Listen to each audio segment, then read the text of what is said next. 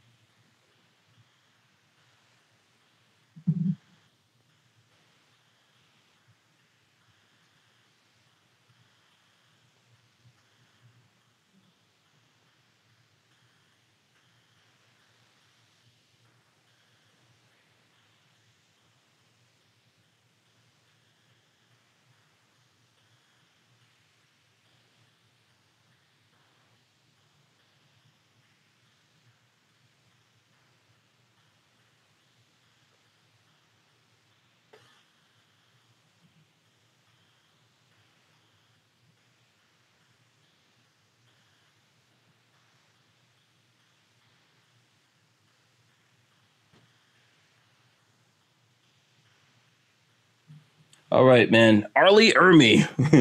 The Gunny. Yeah, Yes. Gunny. That was an awesome dude. That was an awesome dude. So I mean, let me do the shout outs to everyone, and then we're gonna go down and talk about him. But that's like some really bad news that we heard about yesterday. Yeah. I think he was 74 years old. Lived like the life of an American hero, in my opinion. Yeah. And the old school dudes, man, the old school dudes are passing out of the world. So it's unfortunate. It's only guys like me and you left, Walter. The world is in trouble. There's still some old guys around. Yeah, there's still some of those like old school guys out there, but yeah, I saw some of them this weekend. Yeah, he's definitely one of them. So let me go in here. Let me just quickly shout out everyone. Try to stick to the script of what we do here.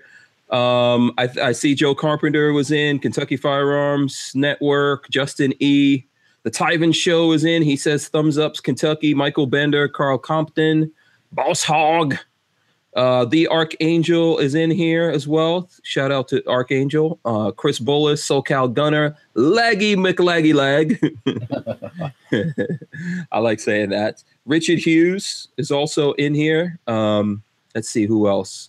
Matt Main, Imposter says hi all. Robert Harris says good evening, everyone. Good evening. And good evening. It's like one of those, What the heck is going on here with my scroll? Okay, here we go. Got the scroll back. Caviar Hound. Let's see who else. Carl Compton. He says thumbs ups, everyone. I thank everyone for hitting the thumbs ups. We really do appreciate that. It helps. It helps a lot. So Richard Hughes, I'll explain the Knob Creek when it happens when we get done with the call out shout outs. Yeah. Oh yeah, for sure. We're definitely going to get to Knob some Creek. changes coming to that too. So yeah. So Frank Castle has this is a quote I believe from Gunny. Frank Castle that he put in here. He says, "Tonight you pukes will sleep with your rifles. You will give your rifle a girl's name because this is the only pussy you people are going to get." I didn't do it any justice.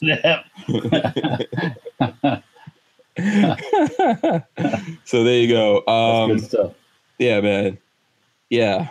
So that was good. Thanks for that. I see DCG 44S or 44s. He says thumbs up. Let's see who else is in here. Armament and Axes is in here. What's up? No, I got distracted like normal. Oh, what? Hold on. Let's see. What are you getting distracted by? Tropic Gun Girl put a post up on Instagram. I'm trying to do some shameless self-promotion, and then that pops up, and I completely lose my train of thought. Yeah, you get distracted. I can't help it. It's so easy. Bless her heart. Yeah, and all the parts. Yeah. Let's see who else is in here. That goes without saying. Yeah. What is this? Fader Shellery? Fader Shellery, 76254R. William Hoffman. Let's see who else. Chris Illog. Shout out to Chris Illog as well. Chris Illog has a badass Tundra, a new Tundra. Congratulations on that, Chris. Yeah, cool. I'm a fan of the Toyota trucks, the pickup trucks, as well as the 4Runner is also pretty badass, which I got one of those. And let's see who else. I see MW Tactical is also in here. Ron and Ron. Ron and Ron says, "Yeah, Hank. Oh, he says, yeah, Hank. Oh, good to have you and the posse back. The posse is back. That's right. We may have some other people joining. It may not just be me and Walter, but we'll see, Walter. Okay, that's cool. We'll see who we get. Weston Probst says, "What's up, folks?" Let's see who else is. LB Louis Cipher is in here. I was in Vegas. LB Louis Cipher. So, if you're I think there was like one person in my, I recently gave out my number and I've been asking people to like fill out the form when they get in touch with me. And what that does, if you put your information in there, it lets me know like exactly where you are. So if I'm in your town or around your area, I could let you know that I'm in town, and we can maybe like hang out, have breakfast, have a drink, have lunch, or something like that. I did reach out. I'm not sure if LV Louis Cypher is up on that yet, if he knows about it or not. But I did reach out. There was like one dude, so I'm not sure if that was LV Louis Cypher, but I know I reached out to the one person there in Vegas. I see Tango Hunter, Bill Butcher, Bayou Metal, Jacob Chambly, James Lawson, Richard Harper, All Thumbs, Rod D, Psycho 316, Mr. FNH, Greg 98K, Bricksman. Greg 98K said, finally. And Bricksman said, where the hell y'all been? Condolences to the Gunny and his family and friends. Yeah. Another thing, if you guys are in my email list, I did tell everyone in the email list that we weren't going to be here all of last week. So I don't know if you're in my email list. If you want to get into my email list, it's hankstrange.tv. So go to www.hankstrange.tv, and you can actually put in your email address, and you'll get on the mailing list. And what we're doing now is like every Friday. Sometimes if there's other things that come up, we'll send out an email. But every Friday we're putting out an email newsletter and letting people know what's going on. So let's see what else is going on here. And I think that's pretty much it. Clint Sanders. I see Clint Sanders. Joseph Carney says, what's up? By the way, Joseph Carney, that's my boy right there. I know Joseph Carney personally. I know him. He's one of the dudes that works at Big Daddy Guns. And he's in the thing here. And he tells me that he watches the show all the time. And he always comments, and I don't shout him out. So shout out to Joseph Carney. Clover Tack as well is in here. Let's see. Hollywood AR19. Joseph Carney gave his thumbs ups. Thank you. We appreciate it. Let's see who else. Steve Lemieux. Jeremy Hollick. Music Lover. BRA 94. Brian Quick. Rob Gross. Krinkov 545. Matt Main. There's a whole bunch of people in here. I don't know. Let me see who else. Recall Junkie 1981. I think I got you. Pyro Know It All. Andrew Slag. Okay, there's a whole bunch of people. David G is here. Okay, so that's everyone. If I missed you, just let me know and I will hit you up. I'm getting like a bunch of messages. So what was it you wanted to talk about, Walter? Do you want to talk about the Gunny first? Tell our Gunny stories. I think that'd be. Yeah, we could do that real quick. Yeah. I first met him or had waited in line to stand in line to see him was at the SoFix show in Tampa. I believe that was the first time. Really nice guy. Takes time to talk to you. Doesn't push you off. Like, oh yeah, hey, we can see you later. Has conversation with you. And we actually, I gave him at the SoFix show. I had a knife laser engraved for the show as like a thing I was giving away to people. And I gave him one, and he got one of the guys from Glock to go in the back and grab the Glock knife, signed it, and gave it to me. So that's one of the times. And then I've also seen him at the SHOT Show, and my wife and my daughter both went and saw him at the SHOT Show. Really nice guy. Just always had something to, he didn't just say, sign your thing and say next. He was always talk to you and spend a little time with you after you waited an hour in line to see him. Oh, when Peggy went and it was an hour, by the way. Yeah, one time when she went to, was it SHOT Show? SHOT Show. Since he was the voice of the lead Army guy in Toy Story, she had him sign an unopened box of Legos. So that was the first time he said he ever did it. So this is a limited thing. Mm-hmm. But anyways, nice guy. That's cool. Yeah, and he was the voice of Sarge in the. I think Toy Story. Yeah. Yeah, the Green Army Man. Yeah, Green Army Gun. Yep. Yeah. So good guy. Second Amendment kind of guy, military guy. No mamsy pamsy stuff with the gunny. Oh, I got that too. Also, she got one of his challenge coins. Yep.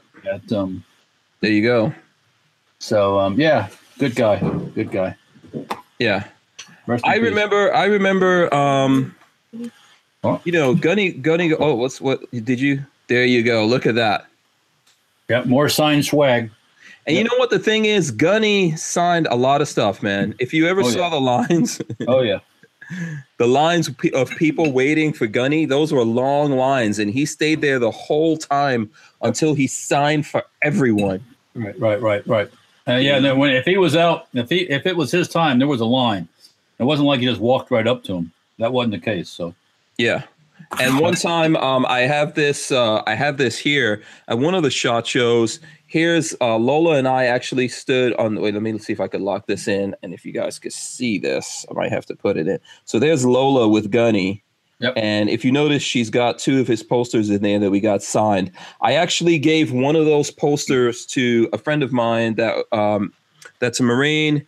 And then the other one I gave to Babyface that Babyface has, and he says he's going to bring it in here and frame it up and everything. And it's going to get a place of honor here. And that was, if you saw him at SHOT Show, but any show, he was at SEMA show. Right. He did a lot of different shows. And I mean, the line was like around and down the steps. Right. You could stand in that line for more than 2 hours. And the whole time he would be there, and he was nice to everyone and friendly with everyone. And he signed stuff and took pictures and all of that. So not like some of these bums that charge you for their signature and charge you for a picture and everything else. So yeah, I think he's like one of the most awesome gun guys out here. Now here's another picture of me and him, and this is let me see if I can get this to focus. This is at SHOT Show Media Day. I'm trying to get at the range. Yeah. Let me see if we can. I'm trying to get it to focus. There we go. So this was SHOT Show Media Day 2014, actually, and we've got Rod Mills coming in. So it was SHOT Show 2014. Do you remember when the Glock 43 came out? No, 42. Glock 42. The 380. And not just me, but a lot of people were like, why the hell do we need a 380 Glock? And I remember going to Media Day, and I saw Gunny there, and I was talking to him, and he was real nice and everything. And he was like, hey, have you shot the Glock 42? And I was like, no, man, I have no interest in shooting that piece of crap. And he said to me, he said, look, you know what? My favorite caliber is 10 millimeter. Okay. But he was like, I'm not just saying this to you because I work for these guys. He was like, I didn't want to like it either. I thought it was going to be crap myself until I shot it, and I thought it was cool. And he was like, for me, just do me a favor and go out there and shoot it. And if you still hate it, come back, and tell me, and it's all good. But I want you to actually shoot it first. And I went and shot that thing, and I was like, wow, this is a game changer. The Glock 42, and it was a game changer. Right. And I wound up buying it. I did videos on it and all that, and then I graduated from that to the Glock 43, which I carry every freaking day, including now. And I have the 42. Yeah, exactly. So that's the thing about him. He was like one of those straight up kind of dudes that even though he was in the gun business and working for Glock, I think how long did he work for Glock? I think I saw the Glock announcements, which I reposted. I think it said 14 years, something like that. Yeah, there you go. Rod Mills is showing his Glock. So we're just, what's up, Rod? Glock 43, baby. Yeah, we were just talking about Gunny. He passed yesterday. Yeah, man. I when I saw him at NRA last year, man, I was like, man, I don't want to cast any type of anything bad on him. I'm like, man, he didn't look good.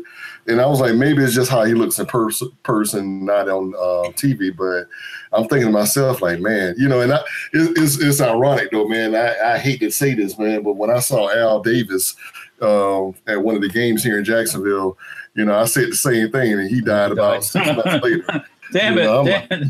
Yeah. The next time you see me, don't say anything. Don't say I look bad or nothing, please. Don't even think anything, Rod. Okay?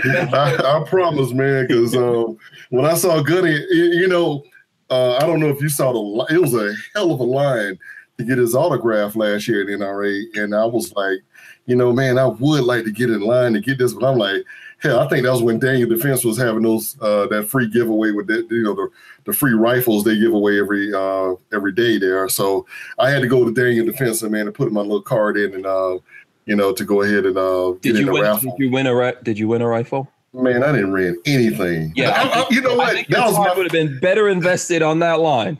Yeah, that was my first NRA, man. At the Gun Collective, I didn't win a damn thing. I knew I was going to win something. I thought you didn't win. I thought you got something from the Gun Collective. I got that blue bag they gave everybody with the goodies in it. Okay, then you won. You won right there. Well, I won because I snuck in with you. Yeah, that's what it is. You know, nobody said anything. I'm like, okay. No, you won because you were with Hank Strange. That's why you won. Yeah. Oh, boy. I was like, man, we're like the only black guys in the whole room, you know. And so I'm assuming they thought I was one of your cameramen or something. I don't know. Yeah. Or Lola's little brother or something, or big brother. Yeah. You know what? The thing is, man, I know that when I did see him at SHOT Show, but Walter and I saw him at the right before, or a couple of months, I guess, before SHOT Show, because we go to SEMA Show, and that's in November, right, Walter? Yeah. Yeah. So in November, we saw him at SEMA Show, and you know he looked a lot thinner than he's looked in the past and everything, but he was still out there working, man, and working hard. So I respect that. Yep. Yeah. Okay. Yeah. I mean, he got that old man that could work like that and be on the circuit. You know, man. Hey, I gave him all praise, but he was a good guy, man. You know, my main. I think about Full Metal Jacket, my most famous line when he said that he said something about you were like the brown stain that ran out your mama's crack down, something like that. I was like, man. And like Gunny probably really said that shit to a lot of people in this world.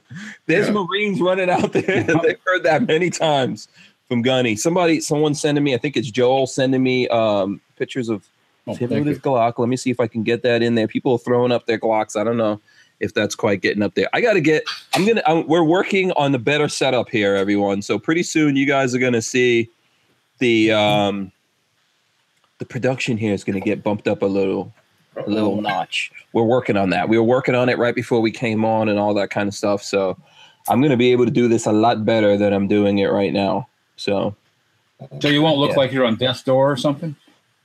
Well, yeah. So is that do I look terrible? No. I mean, I kind of like that. It's got that no fuds. I got my no fuds from Iraq veteran right there. Forge from Freedom. That's my Forge from Freedom T-shirt. Rock. That's Eric came up with this design right there. No fuds. That's one of your protest shirts. Yeah, I had to wear it. So there you go. That's Eric's idea. So it's not my idea, but you can get it on Forge from Freedom. That's where a lot of us have our T-shirts. So you guys should check that out. I was trying to get Sam to come on.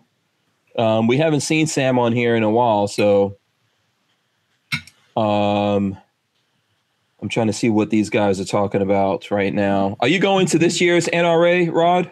Oh, come on, man. You know I'm there. Oh, okay. You know I'm going to be there. I get in, Friday morning. Okay. So we got a couple of new guys that are coming with my crew this year. So, we're once we get to the airport, we got a rental car that, SUV we're going to get. And then we're going to head over there. Now, one thing with NRA, man, the first day I get there on Friday, I usually don't get into the in-depth of what is going on. I have about a short list of different manufacturers that I know I want to see.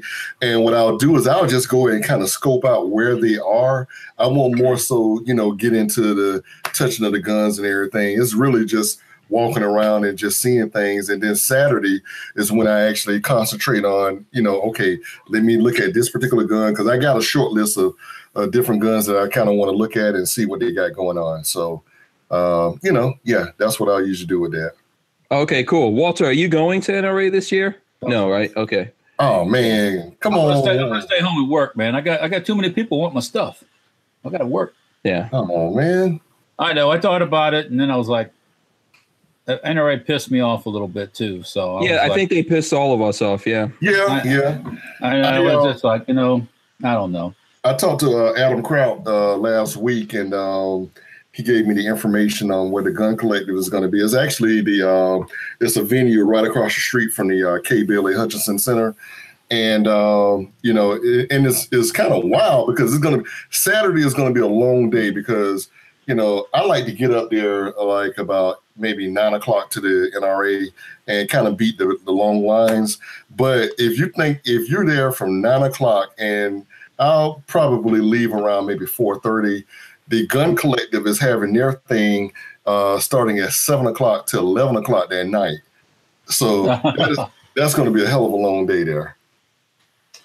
Yeah, here's my thing on the NRA show, right? With everything that's happened, all the things that we're suffering right now, right? The reason that we had to have all these rallies this past weekend and the ones that came before that, the ones that are going to come in the future, all the stuff that's going on, a lot of that has to do with the NRA. And I'm pretty pissed off about it, not very happy with the NRA at all.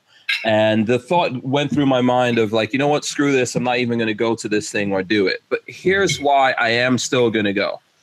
Because this is the one time that I get to interact with the people out there who have supported me all this time, And I think that's what I would, I don't think the NRA is going to give a crap if I don't go.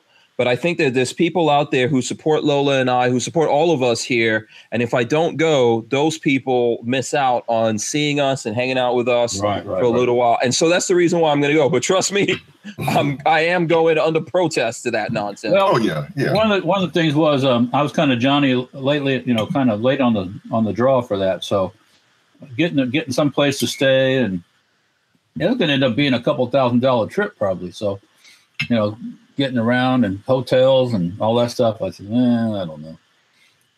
Yeah. I'm sure it'll be fun. I'll miss out on some cool stuff, but hey. Yeah. Yeah. I don't know, man. We have to figure out a way to do something else that the people can benefit from. Right. There has to be another way to do something, because I'm still mad. I'm going to continue. Someone sending me pictures of Gunny. There goes Gunny. This is Gunny saying right here, I think he's saying, you're all a bunch of pussies. Yeah. I'm sure that's what he's saying right there. Unfortunately, the military is not like that anymore. Yeah. They can't even hit you. No? Nah, they can't hit you. Nah. I thought when you signed up, you signed away your life on the dotted line. Nah, it's not quite like that anymore. No. They can do what they want. Yeah, they can, if you'll notice, they can get in your face. They can PT the hell out you. Yeah. But you can wish you would. Yeah. Not even one like one swift boot to the ass. They can't do it. Nah. I'm going to share this with you. And you don't go hit the DI though. I can tell you that. No. Oh hell no. Now then you getting your ass whooped in. But I will say that I was when I was in basic, I was the platoon guy, and that's like the platoon leader in the Army. And I had a drill sergeant actually bring me to tears. And it wasn't a tear that I got my feelings hurt. It was a tear that I couldn't knock the hell out of him. I was mad. And I was mad. But yeah, man, actually my drill sergeant says that he might, one of my drill sergeants that I keep in touch with, he said he might try to make it up to Dallas. He lives in Houston right now. And man, when I tell you, man, that dude could sing his butt off. Man, I mean, I hated PT, but I will tell you this, man, when he get to singing and you get all those cadence going, I mean, you forget that you're running. I mean, it's more like, oh man, then you start doing the suicide. We call it suicide, where you be in PT formation, you be running all in the formation, and then you all of a sudden get out of formation and run around the whole unit while they're still PTing and running and get back in your place. Now, that takes a whole lot of extra effort to do that. And, I can say I may have done it maybe once, just once. I got a little motivated, Yep. Yeah. That doesn't sound like fun. It is. Hey, it would have been fun being in boot camp with you, man. You would have been that guy that would have been telling jokes in formation, I can tell. Yeah, I have problems with authority. So I would have definitely been getting my ass whooped on a regular, constant basis. Well, we call it smoked. Yeah. Yeah. Yeah, that would have been but you would have been that cool guy that would have been like, telling us all kind of weird stories, and while we're out in the field and everything, and all that kind of stuff. Yeah. Well, so Richard Harper says, I hated my drill sergeant the first day and loved the man 12 weeks later. Oh yeah, definitely. Hey, now Richard, do you remember Shark Attack? I can tell you, man, I don't know. I don't have that drill sergeant voice, but we were in what we call downrange. You go from like the initial I can't even think of the name of it, but you go down to where help me out, Walter. Oh man, like orientation. So you were like in the orientation area of when I was at Fort McClellan area. So basically that's when you're getting your haircut, you're getting your new BDUs, you're getting acclimated to military life, and then they send you downrange. And downrange is when you actually get to meet your real live basic training or drill sergeants, and you're on a school bus, and they get you this big rucksack or bag, and then you put it on like you're pregnant, and we're sitting in the school bus, and we see like 10 drill sergeants outside circling the bus, saying, "Get out of here! Get out of here!" And we're scared as hell. And then you get this one drill sergeant I never forget, man.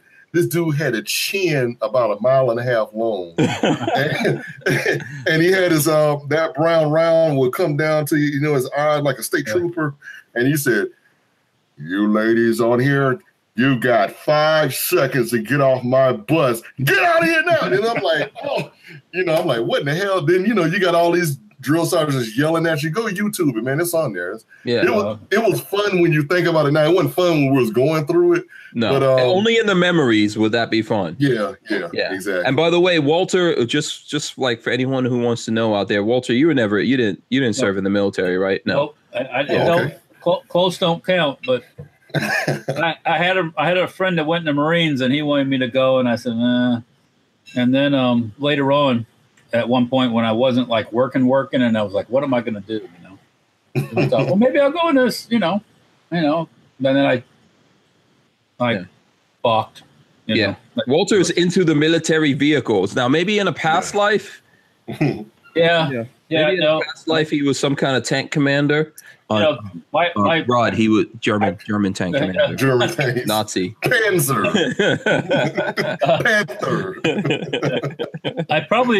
My life would probably be a little different because I probably wouldn't have met some of the people I met as a result if I would have went in the military. But because it probably would have worked out time-wise, I might not even have met my wife. So, wow. But Walter, you'd have been a good like a either supply sergeant or that's a good thing for me. the armorer. I could picture you being the armorer. Yeah, I like that. I wouldn't mind going to stealing a Jeep or a Humvee too. Oh yeah, exactly. I would like to see how the Army would have fed Walter. Man, he would have been Well, I like the wheel and deal. Okay. Let me see. Someone else. Double Wide Texas Pride says, I hated one drill sergeant and loved one. By the end. I started out with double hate. Double hate. So, yeah. There's a lot of, much respect to everyone that did that, man. It's that's not an easy thing to do. Yeah. And when you live through it, even if I'm sure there was some really bad, horrible times, especially for all the guys that saw combat and all that. But whenever you look back, that's the weird way that our brains are engineered, right? You look back on that stuff, and if you survived it, you somehow reminisce about the good times, about the horribleness. Yeah. Now I was never in a wartime situation, but man, I loved. Now I'm a city boy. But I will tell you this, man, I love going in the field. Man, that was like vacation for me going out in the field, As a military police officer, we didn't hump anywhere. We rode Humvees everywhere. So, or deuce and a halves. So excuse man. Yeah, man. So, we rode around all the time, but it was fun, man, just being out there, man, getting Walter, you've been in the pup tent, right? Oh yeah, well Yeah. I've done a lot of camping with the Boy Scouts and stuff. Yeah, so you wouldn't think that you can get 2 grown men in a little pup tent, Not unless it's about to go Brokeback Mountain up in there. but I can never forget, man. I laying on that PT mat and on that hard ground. Was it raining probably or something? Man, I didn't like it getting up in the morning, but once you got up and breakfast was there and you do all of that, you're good to go, man. Yeah. Chris Illog says if I could turn back, I would join up all over again. What was Chris in? Was he in the Army? Chris, tell us what you were in. I know everyone's putting up on there what they did and all that kind of stuff. Yeah. Pyro Know-It-All says his dad was a drill sergeant, but a pushover at home. That's work. You put that. I guess you put that hat on or whatever. You just get busy. Man, when I see that hat today, man, it brings back a little bit of fear in my heart. That brown round, man. I'm like, man, that thing is. Yeah, and Richard Harper says he's got to go because his wife has a flat tire on the expressway. So absolutely, man. Handle that business. Feel bad about that, but go take care of the wifey, man. That's what it's all about. We didn't have any problem driving up the creek this time, but a year ago we were going up through the middle of Atlanta in downtown in the rain. Got a flat tire. Wow. In Atlanta, I would have just kept driving. It was pouring. Yeah, whatever. Forget the tire. And the people are whizzing by.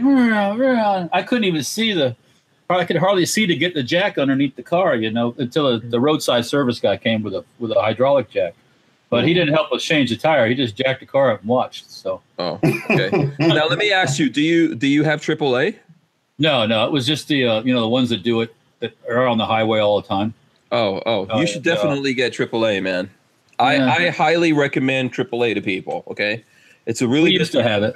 Yeah, I've had it for years and years. Let me see. That's like when we talk about EDC around here. I'll tell you guys right now, AAA is awesome. There, I'll show you. There goes my AAA card. You can see the top of it right there. Gold membership. You're a platinum member? Yeah. I think am I a platinum member? I don't know if you're the platinum. It says I've been a member for like 9 years with AAA. And one of the things I like about AAA is it doesn't always have to be me. So the other day, one of my interns, Rashad, he came in and he was like, man, I just left my keys in my car. He was so bummed out. And I was like, okay, don't sweat it. And we called up AAA. They sent someone over here, unlocked it, baby. Boom. Yeah. And there's lots of different things. Like I have the one that will tow an RV. Oh, wow. Yeah. So they'll tow an RV up to like 200 miles. Whoa. Yeah. In a day. Yeah. One time when I did break down back in the 90s, I was going actually to Arizona to pick up a military vehicle thing, believe it or not. And my car, the transmission went out on it and I got it towed to New Orleans and it was like 100 miles. And then we fixed it in New Orleans and my brother-in-law. And I finished my trip to Arizona. But yeah. I would definitely, I don't get any money or anything from AAA, but I'm telling you guys, AAA is really, really, really super worth it, man. You should definitely do. And you get there's discounts and stuff like that you get for being in AAA. Yeah. Yep. But the money, I've used it all the time. I went somewhere and it wasn't my vehicle either. And we got stuck. And this vehicle was supposed to be a 4x4 that we had, but it somehow didn't work and it got stuck. And they came and towed us out of it. Lots of good things. They'll bring you gas if you break down, all that kind of stuff. So, they tow motorcycles and all that. I think it's a really good thing. Everyone should have AAA. And Walter, especially you, man, you should have AAA. All right, we'll see. Do I get a discount because I know you? Well, good luck with that one. Okay. I don't think they're gonna help you. All right. Yeah, but it's worth it. It's definitely worth it. Yeah. Definitely. Any of you guys remember that show called Night Court? Yep. Yeah. I see TMZ just said that Harry Anderson just passed away. Oh, really? Yeah. Wow. Harry Anderson, was he the judge on Night Court? Yeah, he was a judge, yeah. Oh, okay. Yeah, he was. Huh. How old was he? He wasn't that old. 65. Wow. What is going on? Yeah. Yeah. Okay. Condolences out to his family. Chris, go ahead. I said they go in threes. So who's next? Oh my goodness gracious. Yeah. I don't want to know. Chris Illog says he was 7 years in the Air Force. 7 years. Yeah. Air Force. Air Force. Yeah, I actually thought seriously about the Air Force at one time when I was in high school, but I didn't. Then you know, of course. I don't know how. Can I ask you a question? Don't take this personally. What's that? But how the hell are you getting into a jet fighter? That was the thing that got me is I found out that gotta be little itty bitty. I couldn't fly, and then I kind of, well, you could be on a flight crew, like here on a C-130 or something like that, or I would be a good cargo master or load master in the plane because I have a good knack for packing things, packing equipment and getting. You could not fit in a little tiny ass cockpit. You don't want to sit next to me on a plane. Two big dudes sitting right next to each other. Walter was like this. Never did. Well, there were three of us. There was you, me, and another guy, and that was like the left. They put all three big dudes right there. Yeah, this will work. You gotta. You know what? That's like when you're sitting there and there's one seat next to you, and you say, "Please, skinny girl. Please, skinny girl. Please, skinny girl." And here comes that big dude. Boom, boom, boom, boom. It's like, oh no. Yeah. Oh yeah. Also, SRW Williams is saying Art Bell passed away too. Art Bell, the late night radio guy, Art Bell. Okay. Mm-hmm. Like the overnight radio where you turn it on, and you're driving it late at night, and he's got the UFO guys on, and the guys that have been teleported up into the spaceship, and all these weird people on his show. Wait, Walter, was this back in the 30s? No, no, I've heard. It was back in 1830. Yeah, we had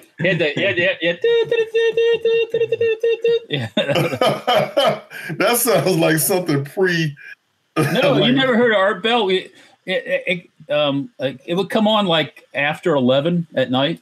On AM channels and stuff like that. I've heard that name before. AM. Okay, well that explains why I never listened to it. Yeah, it's like a late night driving truck driver thing. But some really weird shit. I mean, these people. Troy Cornett has heard of Art Bell. He says Art Bell was the man. Yep.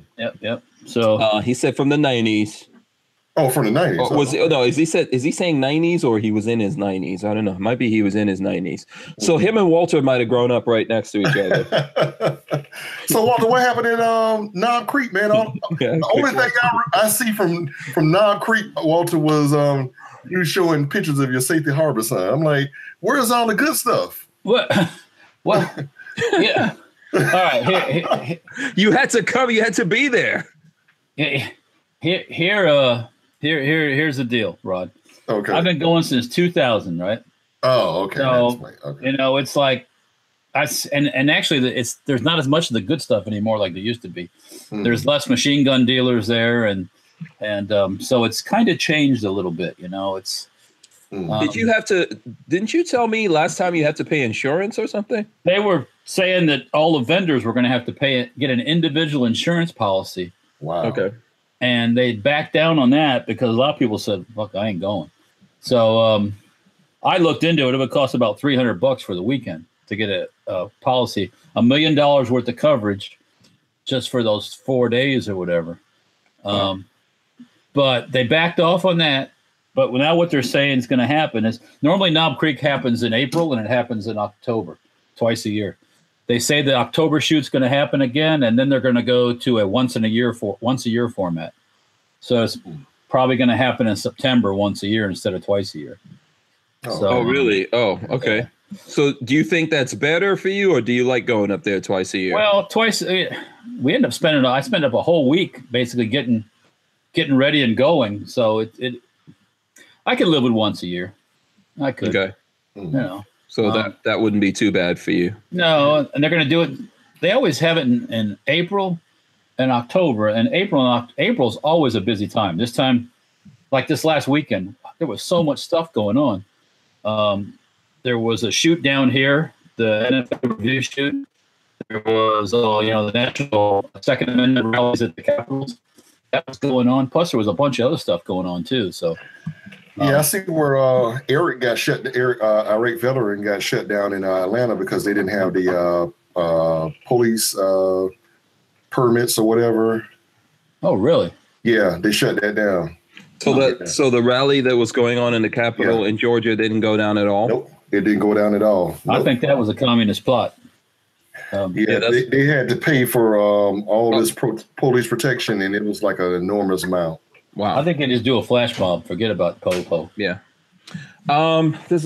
Listen, I know that some people were disappointed at turnouts in their areas. I wasn't able to make the one here because that was literally when I got back from the NAB show. But I heard the numbers were higher than the last time, so which is a good thing. But once again, there's a lot of stuff going on this time of year. This time of April, there's a lot of events going on, so it's hard to. Sometimes people have other plans. I know, Second Amendment, but still, if Mama says it's time to go somewhere, you're going to go where Mama wants to go, right? Oh yeah, definitely. Yeah, the family. Yeah. So I carry my revolver in single action. Says, "Where you been, Hank and crew?" So I have been in Las Vegas. I have been in Kentucky. Yes. We took about a week and maybe a couple of days off, right? Yeah. I wasn't going out of town as long as Hank was, but yeah. I was out of town for a while, and I was doing the broadcasting show. Yeah. And Walter was doing the Knob Creek machine gun shoot. So, Okay. So always what I want to know, Walter, since we're talking right now about you being out at the shoot, I want to know, what guns did you get me? Okay. I'm waiting. I got quiet. What? This sounds like a bad Knob Creek. Yeah. Walter, come on now, man. We've been waiting a whole week for this. A whole week. I mean, you didn't get it. Did you not get any guns? I'll tell you what I got. You want to see some of the stuff I got? I was just kidding. I know you didn't get me any guns. I got a new knife. Whoa, nice. What is that? Wait, hold on. It's an auto knife that just goes in and out when you push the. Yeah, but what? Okay, it's not. Really? It's an auto knife. Yeah, but it's this is a cheap copy. Right? Oh, okay. This is a $40 copy. Okay. Got this for a toy. I found me a fuse for my mortar. I needed a fuse for the front. This is inert, everybody that's watching. There's nothing going on here. Go boom. I don't do go live mortars. No. Found that. Let me see. Okay, but that's cool. Hold that. Wait. Let me take a look. Can you spin that around a little bit for us? Okay, so this is what it's supposed to look like. Yeah, this is an 81 millimeter, 1954 vintage. Yeah. Mortar. It's got that Art Deco look to it. It looks like those rocket ships they used to. Are you going to paint it up? Yeah. I thought about it. You know what, Walter? Definitely going to paint this tip because this is not cool. But I got something for you, man. Why don't you paint it like maybe all green and then put like the Safety Harbor logo? Paint the Safety Harbor logo on there. And then what? And then you can put it up there while your other, your down on the floor with all the rest of the inert ordnance. That's a possibility. Yeah, that'll be cool. Yeah, or put it behind on that shelf right behind you. Yeah. Well, I got too much crap up there already. Well, the one directly behind you. Oh, that's. There's a lot of crap up there too. Yeah. Is that your high school diploma back there? No, that's no. Those are Those are like what do you call it? Those are naked pictures. Drawings of pictographs or something. They're drawings of. They got a couple Russian soldiers with a Maxim machine gun. Oh, okay. They got a German guy with an MP40. They got Americans with a 1919 and an M1 Garand. Yeah. Oh, okay, cool. By the way, everyone watching right now, guys, please hit the thumbs ups, okay? We need those. We need to get those thumbs ups going.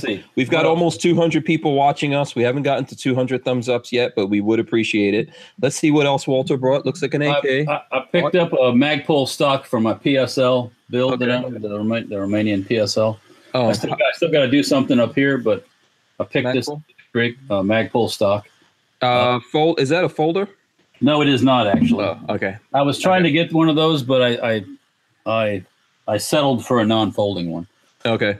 Sometimes at the creek, people come up to the table and they want to do some trading, swapping, And a guy comes up to the table and he wants a a trunnion for a Sten gun, machine gun, a replacement trunnion. And he says, "You do any swapping?" And I said, "Well, what you got?" He said, "Got honey." And I'm like, but I looked at this jar. That's jar some thick honey. This looks like molasses, right? Yeah, exactly. Well, he tells me that he lives up near Buffalo, New York, and he says these bees pollinate this Japanese, some kind of box. I was about to say those must be some African bees, though. Some dark mofos, yeah. So the honey comes out dark because of these trees that these bees pollinate. And I guess it's a darker, I don't know how you describe the flavor, he said. I'm not a big honey person, but I said, you know what? Give me a bottle. We'll swap. So he took he took my trunnion, I took his honey, and everybody's happy. Yeah, that's not the first time those words were said together. Have you tasted it? How does it taste? Not yet. I am going to taste it. Taste it on air. Taste it on air live. Yeah, let's see. Taste that black honey. Once you go back, you never go back. I hear that. Now Walter's like, I don't know. Well, actually, I would like to know how that tastes. That probably is good. Put a tip on your finger and lick it. All right. Just for you guys. I don't usually do this stuff. Yeah, let's get a spoon. Maybe Peggy can bring in. The lid is on. Go. Okay, here we go. Walter's going in on the honey. My finger in it. Let's see. Is this good honey or not?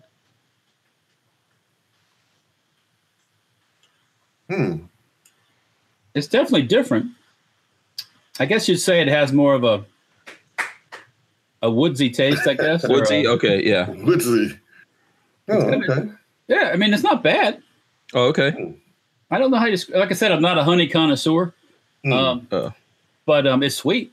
I can tell you that.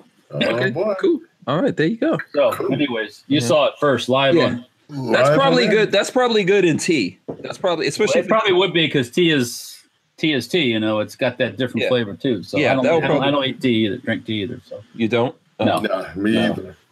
I just like only real men drink tea. That's what it is.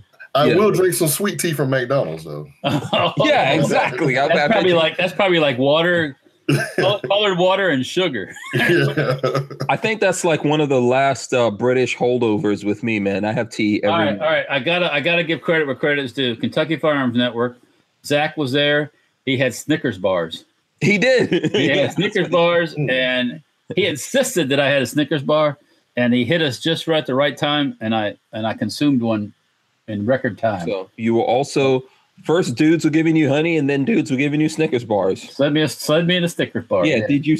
I hope you just stayed away from Vans. Okay. I hope you stayed away from Vans because something bad would have happened to you. Oh, okay.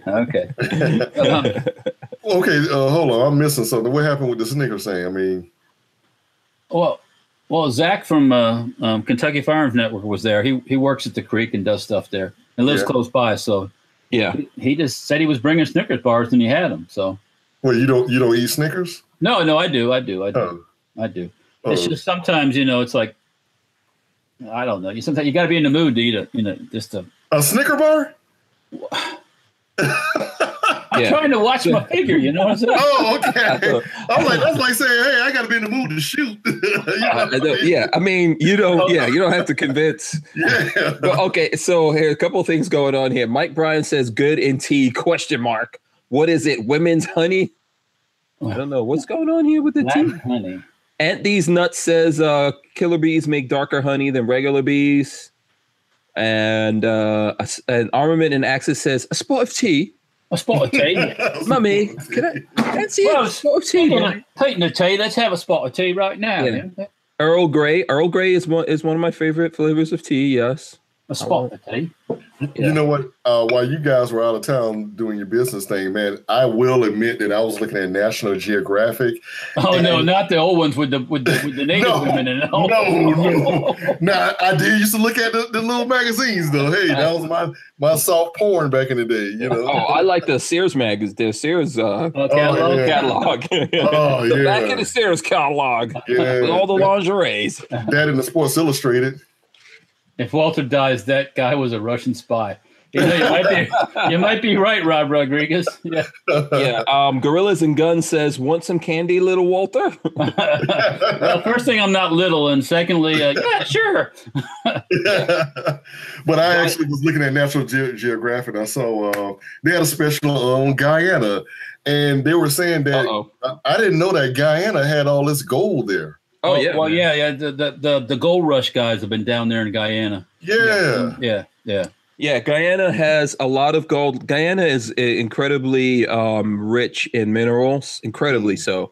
Guyana has the most waterfalls of any other country in the world. Yeah. And but there's lots of minerals in the ground. As a matter of fact, Reynolds wrap that makes the foil. Reynolds they used to be in Guyana. So there's lots of bauxite and all that kind of stuff there. There's oil there. There's lots of things there. Guyana is right on the equator, so it's a great place to launch rockets. Oh yes, yeah, French Guyana. Yeah, and Guyana both. They're right there. And there's for that reason, like China's there right now. Chinese are there. Yeah, the Chicoms. Yeah. Yeah, my some of my family members have gold mines over there, but I remember the guy. I don't benefit from that though. The guy in the special said that everything, like when the sun goes down, everything in the jungle out there is can kill you, and you guys got some heavily venomous snakes there and all of that good stuff. I'm trying to picture Hank Strange running around, avoiding all this stuff. Well, I left Guyana when I was 5 years old. So, okay. I get it. My my parents grew up there. I guess when they left, they were in their mid 30s or something like that. Mm-hmm. And my dad, Guyana is 75% Amazon, and most of the people live on that 25% that's not in the Amazon, that's on the coast. And most of the people live there because, if you've seen anything about the Amazon, Guyana is, in the wild. Amazon. Yeah, and it's truly wild. There's things in there people have never discovered. Yeah.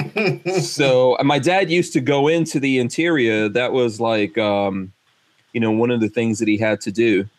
And he's seen like panthers and all that kind of stuff. And my dad is more of like the jungle man type of thing. He will eat anything. Wow. So they would go out there and kill snakes or whatever, and they'll eat all that crap. Yeah. Oh, okay. So, and when he was a little kid, like he came and visited where I live now, and he was walking around my property, and he saw like all these birds and squirrels, and he was. Yeah, he was like, when I was a kid, we would just take a rock and knock that bird out of the thing and just cook it up. And I was like, yeah, okay, whatever. Now, we would do that to squirrels and robins. We would, we're right in the hood, man, killing with BB guns. And then, I think I had a Daisy, and I think I had a Crossman. Then they had the CO2 BB guns. Mm-hmm. And man, that was like having like a fully automatic back in the day. High power. Yeah, but I can tell you, man, squirrels and robin, that is some good eating. Yeah. That is some good eating. Get some good eating. Robin, man, you got to really. That's like a little bite. That's like not even a snack. Well, I was small, okay. Yeah. But eating squirrel, man, squirrel is like, man, 3 times better than chicken. Is it like chicken of the trees? Yeah, basically, yeah. I mean, when I say it was good, it was good. Yeah. I mean, we clean them up, skin them up, barbecue them. Yeah. And you cannot die in an apocalypse if you stay in Florida, man. As long as Florida is here, I've got thousands of those bastards on my property. As long as you got fish, man. I mean, man, Florida, man, this is like, it's hard to not be able to survive on the land. I mean, it's a lot of, food right there. I mean, hell, if you live by a pond or a lake or something, or the ocean, you can eat forever. Yeah, you can eat forever. Kentucky Firearms Network says he's got 9 Snickers bars left. Oh, man. Whoever's in here now that wants a Snickers bar, I ain't going back up there. It snowed up there today, I think. Oh, wow. It's still pretty cold. So let's, by the way, let me just remind everyone again to hit the thumbs ups. Okay. We really need that. And then I know for people who are coming in right now, people want us to talk about Gunny. We definitely, we had a moment of silence here for Gunny. We've spoken about him. I think it's terrible news that he passed so suddenly. And Yeah. you know, that was like, man, yesterday when that hit, I was wow. Yep. Yeah. Yep. You know, and there's no gun guy who doesn't know Gunny. Right. Probably no gun. If you've ever been to SHOT Show or NRA, for that matter, the SEMA show and a whole bunch of other shows, you've probably met Gunny, taking pictures with him and everything. So, you know, if you think that we didn't talk about him, we did. If you go back to the beginning, we definitely discussed him. And before I get into what went down at the NAB show, I don't know. First of all, I don't know if Walter is done because I still want to find out what he brought me. I'm not done with that yet. You know, Also, go ahead. I didn't bring you nothing. Oh my God! No And, bull. And There now were no bullpups at the whole Knob Creek. What? No. No IWI? Well, there no official presence. You know, it's just it's people in there like vendors and you know some gun dealers and stuff like that. That's what's changed about the show. It used to be full of military stuff, table after table of military stuff, surplus and parts kits and all that stuff, and it's changing. You know, where it's not like that anymore. So even for me to walk around, I really had to look hard to find stuff I wanted. You know. Wow. And that's it's not going like toward like a gun show, is it? Well, that feel a little bit, yeah, and that's wow. bad too because, like I said, there used to be a lot more really cool stuff. You'd find all the cool stuff at Knob Creek. Well, one of the things is all the cool old stuff isn't going to stay in the world forever. Well, and people are figuring out what it's worth too. So what's happened is the people overseas, now that they got the interweb in these countries, they look on the interweb and they go, well, hell, he gets that much for that over there in the U.S. This has got to cost this much now. It costs more than it's actually worth here by the time you drag it all the way over here. Mm-hmm. So there's some of that going on, and there's, you know, we had 8 years of a restrictive bunch in the import part of the world that, you know, weren't signing import permits and stuff like that like they should have been. So there's plenty of stuff still. Plus, there's wars going on. Yeah. And when wars go on, people need guns, right? And ammo. Yeah. So some of that stuff that would have been surplus normally is being used. Yeah. Yeah. So I see that Ghetto Hood Gamer got back in. Congratulations. Okay, I see him there. Yeah. Yeah. Who? So be nice this time. He's asking a question though. He says, "Does Knob Creek happen in the summer?" No. Right at this time, it happens in April and it happens in October. They're going to try to switch it to September. Once a year, so we'll see what happens with that. Yeah. Which weekend in September? Don't know yet. Don't. Yeah. And Justin E says, Walter's got black honey for Hank. No, I got the black honey right here. Yeah, I got your. And I don't do that. That's why I don't eat no honey. You know. Okay, so all right, so I was gonna say something. Lola's your black honey. Come on now. No, I was gonna say something. But I'm gonna. Yeah, Lola said enough of the low-hanging fruit that we want to talk about. Because I was going to say, I know for a fact that your dad has had some black honey. Well, yeah, that goes without saying. Yeah, I know. I know. He would have took this jar in a second too. So yeah, I know how Mr. Keller rolls. Yeah, he has a thing for darker skinned ladies. Yeah, he likes the ebony ladies. Oh, ebony lady. Yeah. Is that your dad? My father. Yeah, my dad. Yeah. Oh. He's one of those dudes that went black and never doesn't. Yeah, my mama was whiter than me, so don't take him to Atlanta. Yeah, you may never see your dad again. So okay, now I know that people said that people want to know about what's we should probably talk about all these different events that went down around the country. So what have you guys seen? Like I said, but I got back Saturday in the wee hours. And I was completely out of it Saturday, Sunday. I know people were sending me reports from different places. So I think some places did well. Some places didn't do so well. What do you guys think is going on? Is it like true apathy out there in the Second Amendment community right now? I don't know if it's that. I think it's more than just the organizational aspect of it is not as organized as the other side. We don't have paid staff that organize these things like the other side does. So Exactly. Yeah, that has a big part to do with it. Besides, once again, last weekend was this time of year is a busy time, but some folks are working. I mean, some of us Second Amendment people actually have jobs, unlike a lot of the leftists who are just paid protesters. So, I mean, it would be nice for some of the bigger gun companies to get out there, to have the money, the financial backing. Stand up, grow a set, let them hang low, and say, "Hey, here we are. We're with you." But do you see that? I mean, the only time I see them come out is when they're trying to sell their products. And I would love to get maybe 5 major gun dealers in America to get together and say, "Hey, man, we're gonna have something like a Million Man March type thing where we all come to congregate to one city in America or wherever it may be, and say, hey, man, we're going to do all of this for you guys, and have everybody come from all over, and then show and force what we Second Amendment people, male, female, can do." Right. I mean, hell, I would go like a Woodstock. Imagine they had something like a Woodstock for gun guys and gun ladies. Man, and with the corporate sponsor, somebody, hey, bring in a couple of musical acts or whatever, bring in some motivational speakers in there, and man, just have all the news outlets there to show what we can do when we all get together and we put one head together. But that doesn't happen. I think that would be I think that would be cool if we can manage to organize it. Definitely, it would take some time, but I don't want to.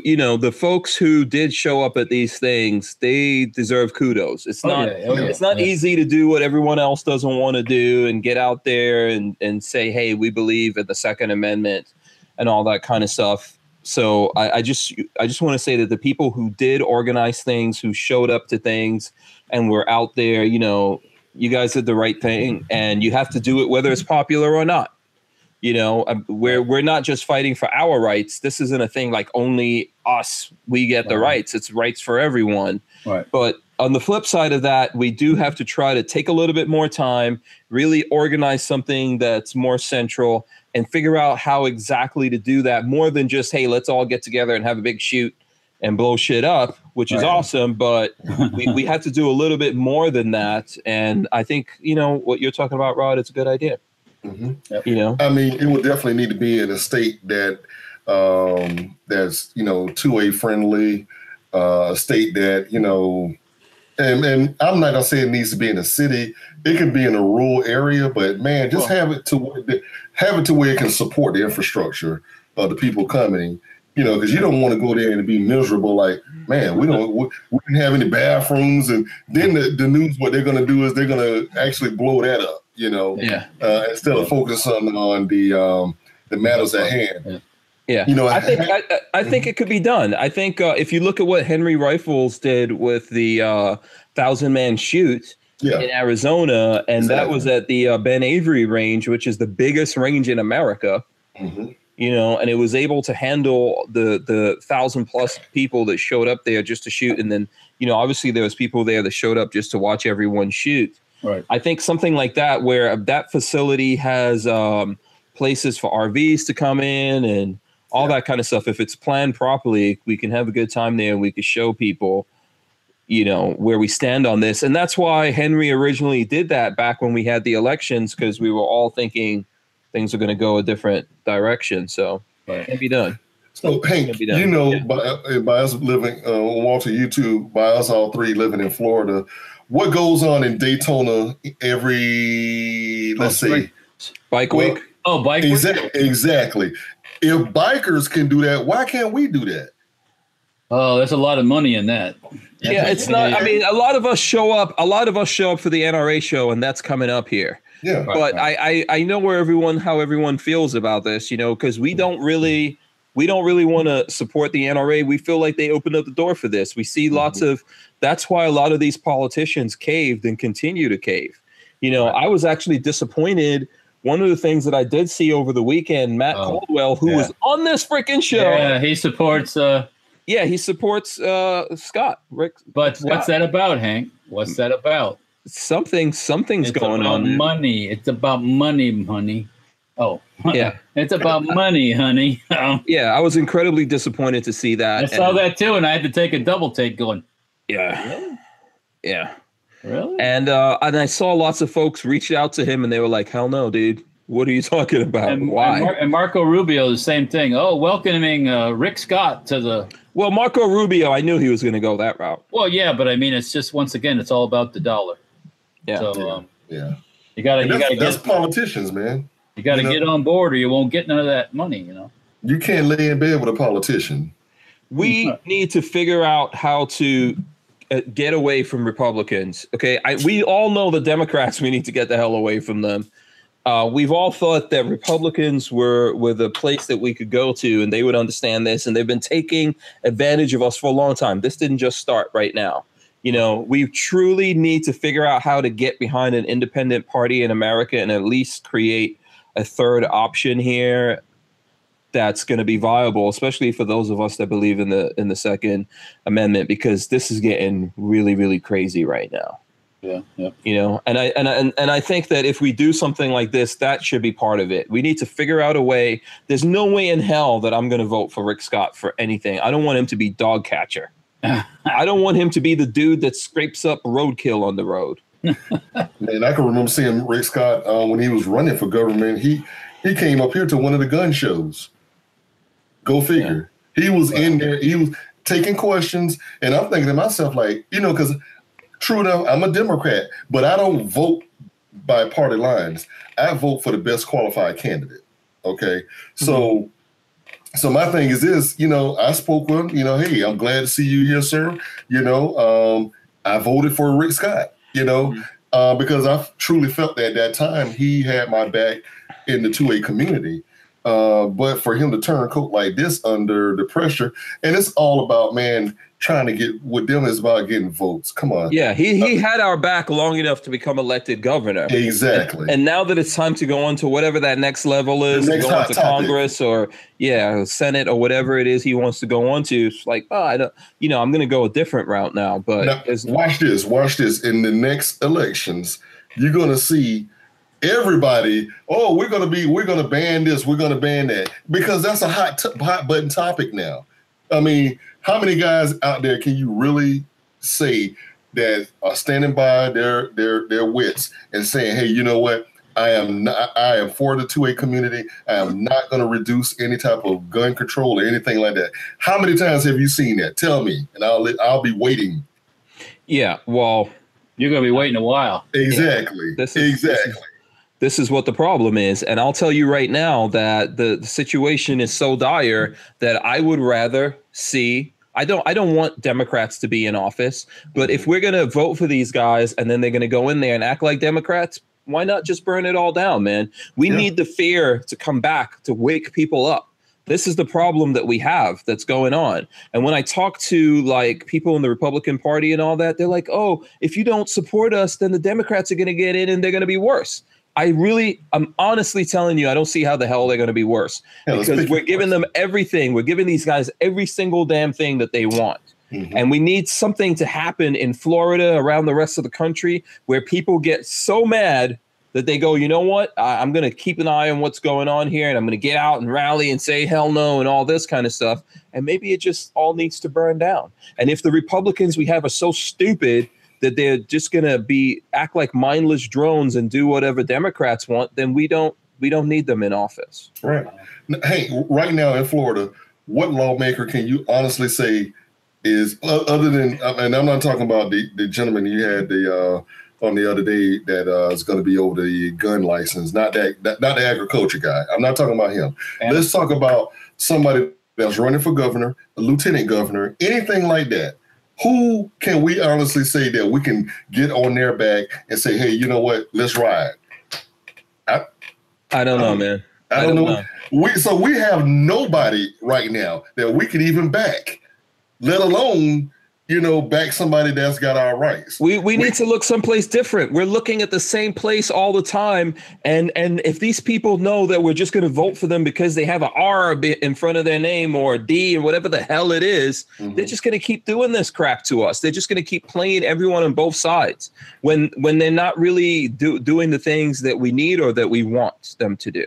But we don't have anybody, whether it be R, I, or D at all, that we could even back. That person isn't, if they're there, they haven't made themselves public yet. No. Yeah. Okay. Yeah. So I have no idea on who I can say and hang my hat on and say, you know what? I got this guy here. I'm going to roll with you. This is my man. Maybe people, because maybe those of us that feel this passionately, we need to start stepping the hell up. That's the problem. Like everyone thinks like, hey, politician is a bad word, so I'm not going to do it, but I'm going to complain about them. Well, then we're screwed. Some of us need to start stepping the hell up here so that the rest of us can push those people up. That's what I think needs to happen in America. Everybody in this chat, if you go and you see anybody that's running for any office, ask them the first question: what is your views on? Are you 2A friendly? If they're not 2A friendly, in the conversation, go to the next person. Because but you can't just ask the question, man, because they all say that they are. What I say is like, so how many guns you got? Yeah. Tell me about what did you shoot? When's the last time you shot something? Hey, come with me to the range. We're going to the range. We're going to do this. I don't want you to just say that you're a gun guy. Let me show me some proof. Don't just say that you're a gun guy just to get a vote, and then you turn coat on me. You trade on me. Get to the point where I want to be able to. I know Hank Strange is a gun guy. I know Walter is a gun guy. You guys know I'm a gun guy. Okay, but my thing is this: I want to be able to see the guy that, man, actual pictures or something, some kind of physical evidence that this guy is really, before he became a political guy, he was a gun guy at heart, Yeah, right. I think unless we get new blood, unless we get new people who we could verify that, who have obviously been doing it for a long time. I mean, I see a lot of people saying it, and I feel the same way. I see people saying it in the chat. We really need a hard reset. I'll tell you something right now. It doesn't matter who's in office. They cannot erase our Second Amendment rights unless we let them do it. Right. They can't take it away from us unless we go willingly to like sheep to the slaughter. They can't do it. They could try. They could try to make laws or whatever. Those laws are all unconstitutional, and we don't even need the Constitution. It's our God-given right to defend ourselves. All we have to say is hell no. You can have whatever politicians you want in there. Politicians in America used to have that feeling that Americans were not going to give up their guns. Somehow, in the last couple of years, they're like, "Oh, I think these guys we wore them down finally." And people are acting like they're all worn down, and they're acting like they're ready to give up stuff. And what we have to do is maybe this all needs to be reset, and for people to realize that we don't give a shit what laws you make. Hank, even though that character on your shirt is funny, is made to be a joke, but it's actually real. What hurts me? Now, I can accept somebody that's just not a gun person. Okay, you know what? I see you. I know what you are. But for people that are gun people that say, well, you know what? Maybe we don't need ARs. Maybe we only need a 9mm or a semi-automatic pistol. Those are the people that I'm most afraid of, because you don't know whether or not, you can't they are really not to be trusted. FUDs. I mean, the people that say, well, you know what? Hey, I only go hunting, or I only go target shooting, And I talk to my friends that are FUDs, and I'm like, man, you guys don't care, give a damn about, losing these rights. Once they get my AR-15, they're coming for your hunting rifle. Oh, definitely. Yeah. They're coming for your pocket knife too, by the way. Yeah. England. There's people over here that want to take guns out of Star Wars. You hear this shit? Yeah, I saw that. Star Wars movies. What are you going to do? What are they going to do? Whip their dicks out and fight with their dicks or something? What are they going to do? wooden card, wooden. This is the whole point. This is the whole point of being progressive, right? Take a little bit here, take a little bit, take a little bit. Eventually, if you're patient enough, you get it the whole way there. And the thing that we have to do is just say, yeah, that shit is over. Just not doing it. It doesn't matter what laws you make or what you say. We're not going to do it. We're not going to, we're getting to that point. We are coming to that point because right now we have a system where the people who are failing us, who are willingly giving up our Second Amendment rights, are Republicans. People who, if you ask them, I see their asses all the time here in Florida. I'm telling you, we had that guy, Matt Caldwell on here, and he was acting like he was all gun guy or whatever. Well, he never really, I think I noticed about that dude is he says, well, he wasn't for that part about the age thing, but he didn't say much else besides that. Restricting the up to 21. After that, he didn't say a whole lot. He just kind of sat there, and I got this feeling like part of it he was good with, and part of it he wasn't good with. So yeah, and he voted no. That's the dude who voted no. Then we had a whole bunch of other Republicans that voted yes, and now we're having all these guys are getting together and they're all colluding with each other to stay in power. And because they're making deals like, okay, guess what? I'm going to become a congressman, and then you'll become this, you'll get this position, and then we'll just move it around. I mean, screw that, man. They don't really care about us. And I think that we're getting to that point where we have to burn down this stuff. The Republican Party needs to die. It needs to just burn down to the ground and go away. Burn that sucker down. Because I don't know how I'm going to keep supporting these guys and all the bullshit that they're putting out there. Yeah. Do we have any independent two-way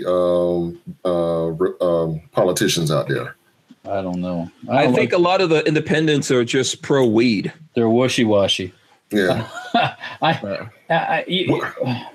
Well, also keep in mind before you clean somebody else's house, you got to make sure that your house is clean. We in the elephant in the room, we in the gun community, we haven't even got our shit together right. Well, yeah, not everybody know, because we got too much infighting. Okay, at some point we got to say, hey, you know what? We need to come together in arms, lock arms, and then go from there. All they've done is divide and conquer. Yeah. That's all they've done with us. They divided us and they're conquering us right now. You got this guy going against this guy, and then, and we see it. We know, I'm not saying who it is, but we see it. Okay. And you got too many people backstabbing each other. And then, so we're too busy fighting with each other to look at the total message at hand, what's actually the problem. Okay. And then we need to go there. That's what we need to do at this point. Yeah. I think what people need to do beyond all the politics and everything else, you need to ask yourself, which person are you going to be? Are you going to be the person who is going to leave all the decisions of your life and in this world up to someone else, and you're going to let someone else be responsible for you? Or are you the person who's going to stand up for yourself? Are you going to defend yourself, or are you going to beg someone else to come in and save you and defend you? You just need to decide that. All the other stuff is really doesn't make any kind of difference. You just need to say, who am I? Yeah. Am I going to live on my knees, or am I going to stand up and fight and defend myself and fight for what I believe is right? Okay. And all those people who are willing to live on their knees and give up everything, just go ahead and do that, because you're going to lose everything. All of this stuff. Let's say they could, I'm telling you guys, if they could wave a magic wand and get rid of guns, you think they're done with that? Even when they get rid of knives and all, whatever they think are weapons, you think they're done there? When you I look at the people, like we're on YouTube, right? In the rest of the YouTube community, people that do all the things like car guys, they don't give a shit about what's happening on the car world. They don't really care what's happening to us because they think they're not coming for them. You think there's not going to be a point where those people go, you know what? Can't have these combustion engine cars. They've already tried that. In the custom car, old car world, to try to say it's too polluted, you pollute too much, you got to take them away.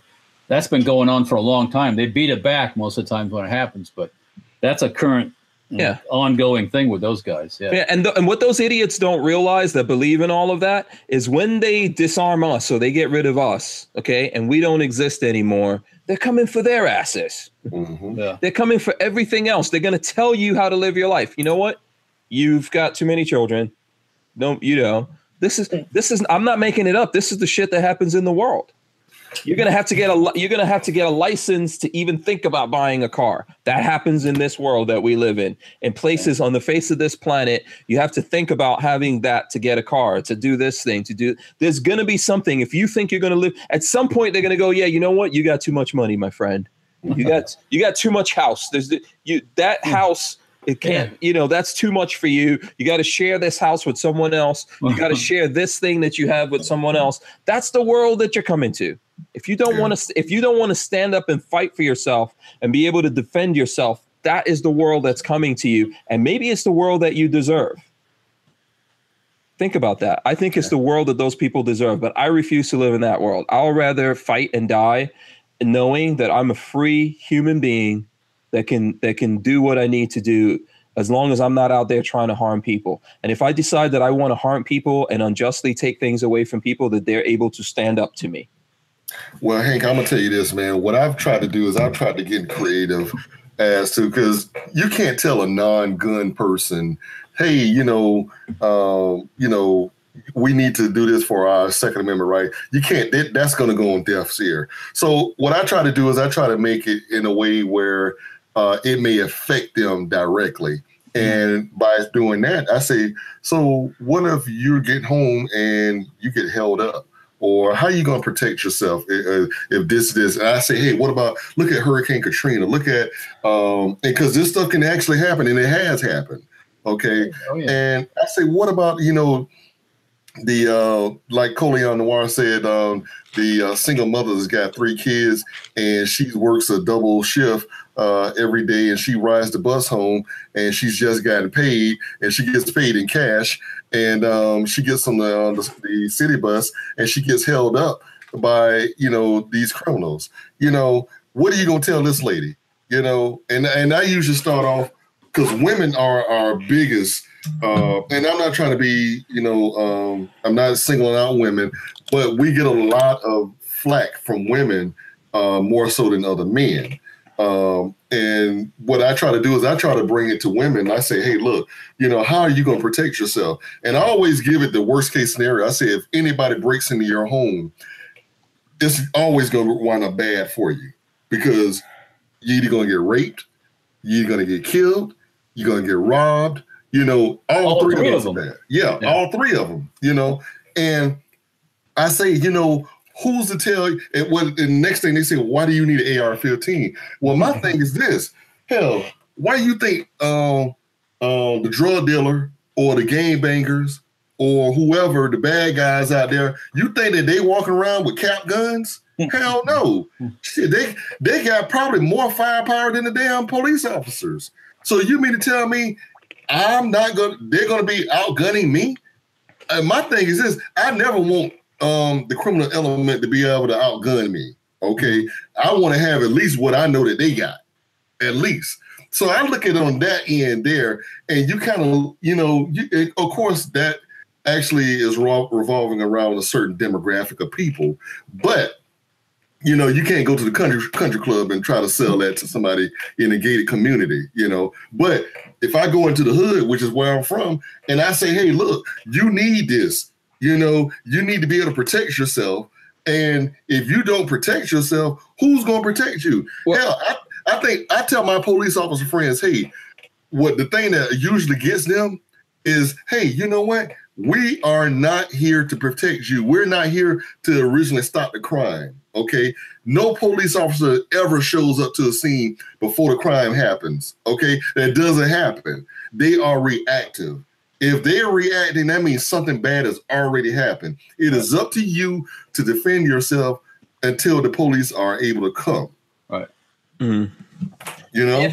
If they are interested in coming, I think the problem that we have in the problem that we have in America and in lots of places around the world is this false sense of security that everyone has. Hell yeah. Yes. That's what I think is the destructive thing that we're all dealing with here. I think that if people really came to realize what would happen in this world, very easily things could fall apart. Very easily things could fall apart anywhere that you live. It's not just in Florida. Like people think, oh, hurricanes only happen. Every part of America has some natural disaster that could happen there. We just had tornadoes over the weekend. Yeah, things can happen anywhere at any time. And if all of a sudden you're living in a world where those police officers are thinking about their own families and not yours, yes, you're done. The people who are roving around, they don't even have to have guns. The guys who get together and start roving around and go, oh, let's pick out that house right there. Yeah. And we'll get all the food that we want and whatever else that we want out of those people. We're going to rape and pillage and get the food and keep going to the next house. This is the world that we evolved out of. People forgot about it already. They forgot that less than 100 years ago, we were living like this. And they think like, oh, yeah, you know what? We don't need that anymore. You know why we have this civilized society that we have now? It's because of the gun. Yeah. The gun is what gives us this civilized society. If you don't believe me, go look at what happens like in Nigeria when all the guys that are funded by oil over there, get together like the Boko Haram and say, let's go to the school and take all those schoolgirls out of there. And do whatever we want to do to them. That's what the hell is going on. You think that's only people look at that and go, oh, that's just some savages over here. We would never do that. Are you crazy? Oh yeah, hell, it can happen. Yeah, but see, absolutely happen. They're living in a world, man, where they don't live in that thought process. And I actually do. I actually look. I mean, hell, just think about this. If you have no lights in a major metropolitan city for 3 days, no food. What you think? People gonna start becoming savages and killing each other and doing whatever they can. They're gonna take advantage of the situation and they're gonna do whatever they can to survive.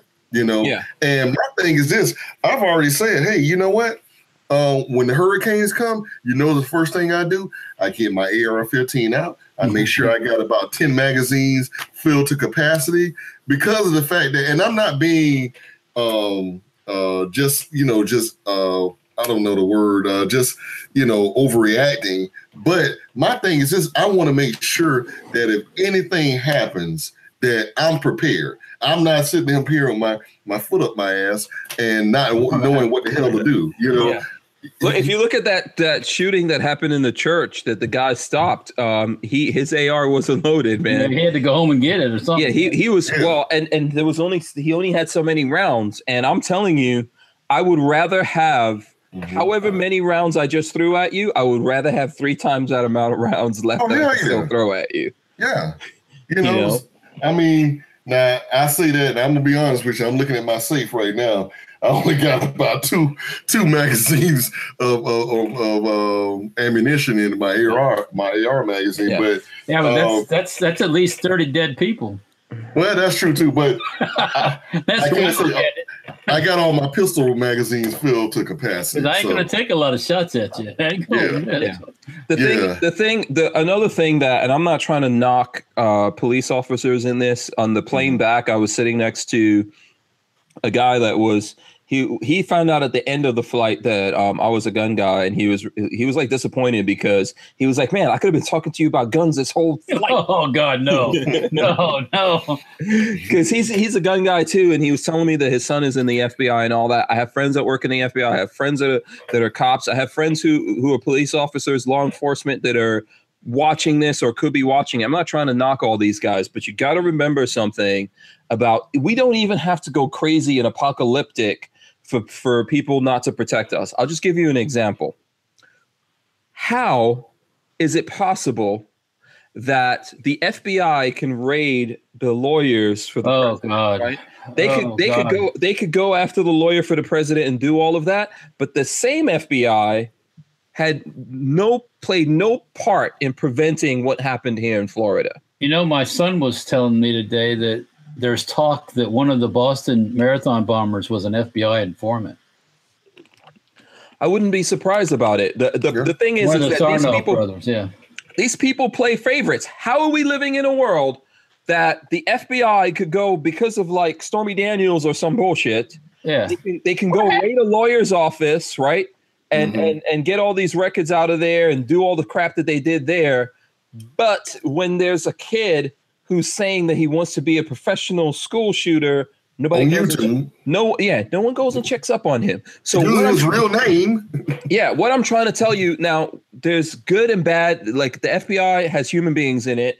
Police departments have human beings in it. The military has human beings in it. Okay, they're good people and bad people.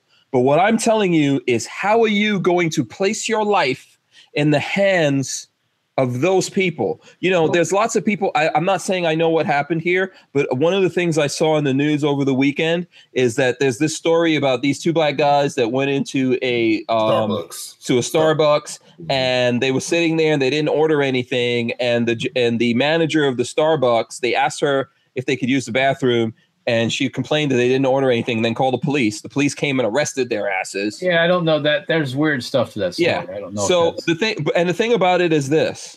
I'm not saying I know what happened, but you got to ask yourself, what the fuck is going on in the world? And at Starbucks, the most loving and caring and want to hire refugees organization. What happened? Yeah. And here's what I'm saying. There's lots of people that look like me out there protesting all that. But those people at the same time don't believe that they should be responsible for themselves. Well, they shouldn't be responsible for their own security. And that's what I'm saying to you. At some point, you have to realize that ultimately in this world, you got to be responsible for you. No one's going to come save you. In that moment, lots of people failed, right? The person who managed the Starbucks didn't go, oh yeah, go ahead, use the bathroom. The police officer showed up and didn't go, okay, what are we doing? What are we doing? Yeah, why are you arresting some dudes because they're just sitting in a Starbucks when everyone else is sitting there? You walk in it. I mean, that's why I couldn't be a policeman. I'd walk up and go, "What are we doing? What's going on here?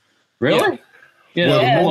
The more I found out some more information that the manager of the store did not want them there. And I heard they were realtors or something like that. Yeah, they were realtors, and they were waiting on the guy, and the guy came in as they were leaving in handcuffs. So what started was I kind of understand what the police's part on that, because the thing is they asked the guys nicely to leave. They didn't want to. Okay. Right. But the thing is, they should never have had to be asked to leave in the first place. Though. Yeah, everyone does business in a Starbucks. Like, I don't understand that. Starbucks makes money because people come in there and do business. Right. Now, are you like forcing them that they have to come in there and buy shit? Yeah. You know, are you kicking out everyone that doesn't buy something in Starbucks? That's where, you know, it became controversial, because everybody knows that, okay, not everybody that goes to Starbucks is there to buy something. There's people who go there just to use their laptop, to read, you know, to be in, you know, the atmosphere. People go there to meet chicks. It doesn't matter. Yeah. And the thing I'm trying to say to you about all the people who are up in arms, I get it. I understand but that. Then those are the same people who want the guns to be taken away. Yeah, that's exactly the part I don't understand. Like, who's going to protect them? It's not the police's job to protect you from. Right. Like Rod was saying, they don't show up until bad things have already happened. No, and those dudes come there. They were like, yeah, we're going to arrest you. Sorry, you're trespassing in this place. You're under arrest, mofos. Well, yeah. I mean, you know, like, why do you think that if you're mad about that, why are you trying to leave your life up to someone else? Why are you saying, hey, government, help us right now? Okay, government, we hate you. Yeah. It don't make no sense. Yeah, that's like the stupidest thing that I've ever seen in the world. It's the same thing with all the kids that are protesting, you know, against guns, and that they're saying that no one should have guns, right? We shouldn't have guns. The only people that should protect them are the police officers that did not protect them, that literally stayed outside while they were being slaughtered in the school. And there were to the flip side of what happened with those police officers is that we know for a fact that there were police officers that were outside counties that were off duty, right? And they try to respond to what happened in this school here in Florida, and for that they got suspended. They were told to turn down. Stand down. That's called politics. Yeah. Right? So this is the like, if you know this kind of bullshit is what you're living. If you're living in a world like this and you don't know what's going to happen, do you want to rely on yourself, or do you want to rely on someone else? If you love your children, do you want them to rely on someone else someone in the government, or do you want them to know how to rely on themselves? I trust me. That's who I trust. Isn't that what Scarface said? I trust me. That's who I trust. You know, I don't trust anybody else but me, because I know how I will react. I know what's in my heart. You know, but also on the flip side, with the Killer Mike interview with Colion Noir, I wish that he would have stuck to his guns instead of caving in until with the pressure. But I understand the political part of that too. I didn't. You're gonna have to cue me in on this Killer Mike interview. Killer Mike, people out there who did. I know Killer Mike is a rapper. Yeah, and from Run the Jewels, right? That's one of my favorite groups. Right. So he had an interview with Colion, and he was saying how much he's a NRA fan and blah blah blah, this and that. And then some of the black entertainers or media folks started getting on him about for being an NRA fan. Yeah, I tell anybody, hell yeah, I'm an NRA. I'm in the NRA, but hell, I'm a Democrat, and neither one of them are perfect. Yeah, but also but I don't know. See, this is what I'm saying about the confusion in the world. Yeah. You need to take away the confusion in the world, because we're not fucking NRA fans right now. Right, exactly. I'm not an NRA fan right now. Right. But am I an NRA member? Sure. Yeah, exactly. Because what I want to do is I want to do everything possible to fight to keep my Second Amendment rights.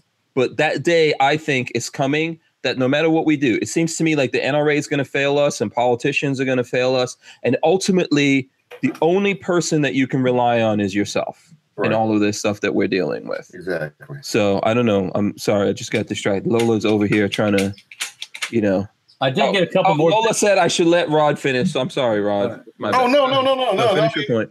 No, I was just saying that, I just wish that, he wouldn't have caved in. Now, I know me. If I say something that comes out my mouth, it's how I feel. Okay, I mean. Oh, you mean you weren't misspeaking? No, So how did he cave in? How did he cave in? He caved in because he got backlash from the black community. Okay. Saying that he was a Uncle Tom or Coon or whatever. Do those people ever listen to his music?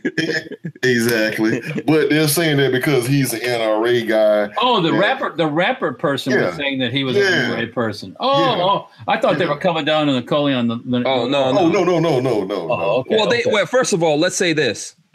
People say that about Colion Noir, and that's like we've gotten into this before, right? I can complain about Colion Noir or whatever, but people already say that about him, and that's something that I think is bullshit.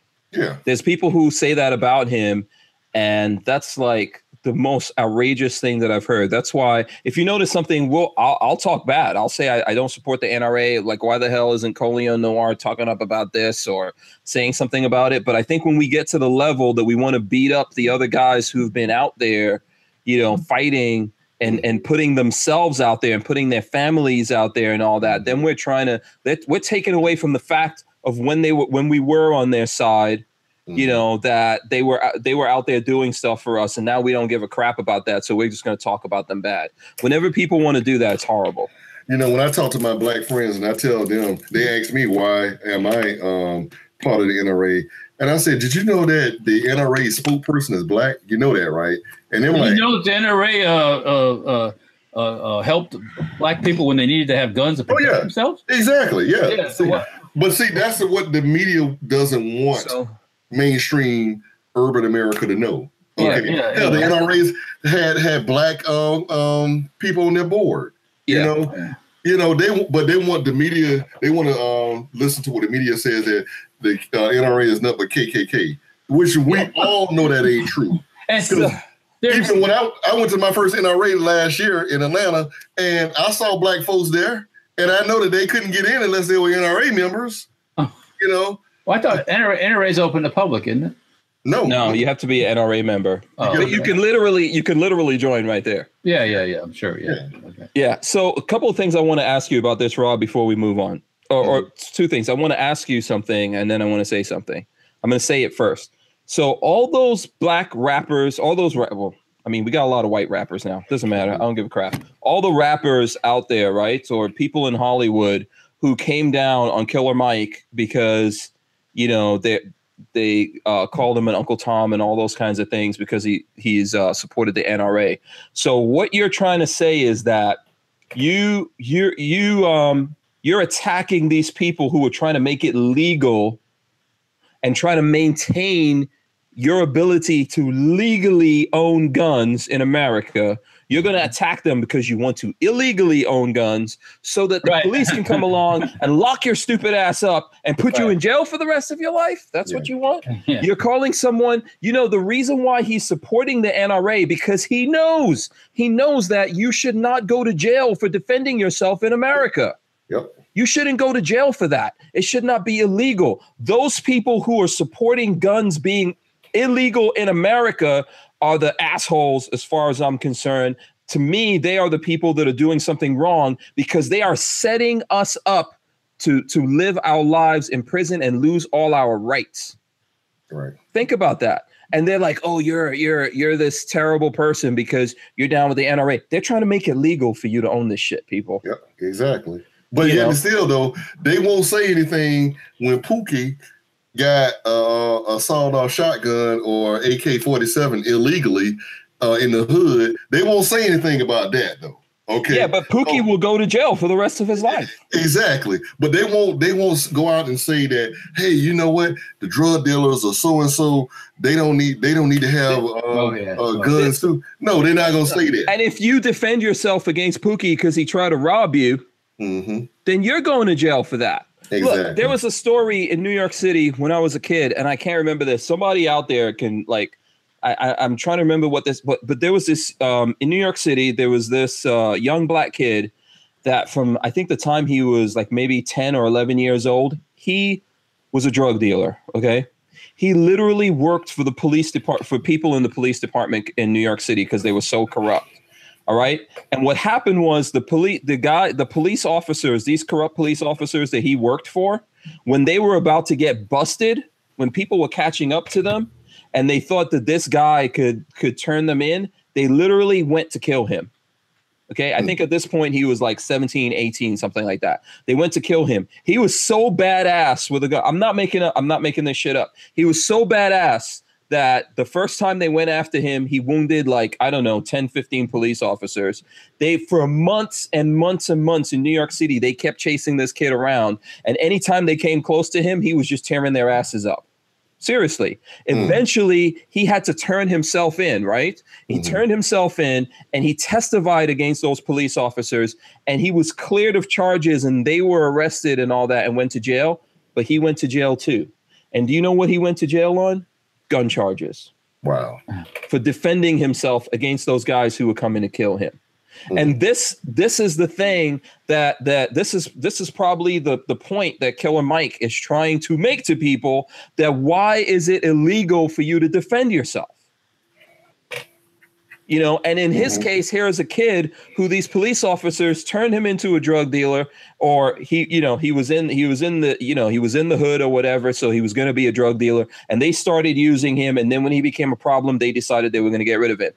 Anyone who thinks I'm bullshitting, this is like real shit that actually happened in America.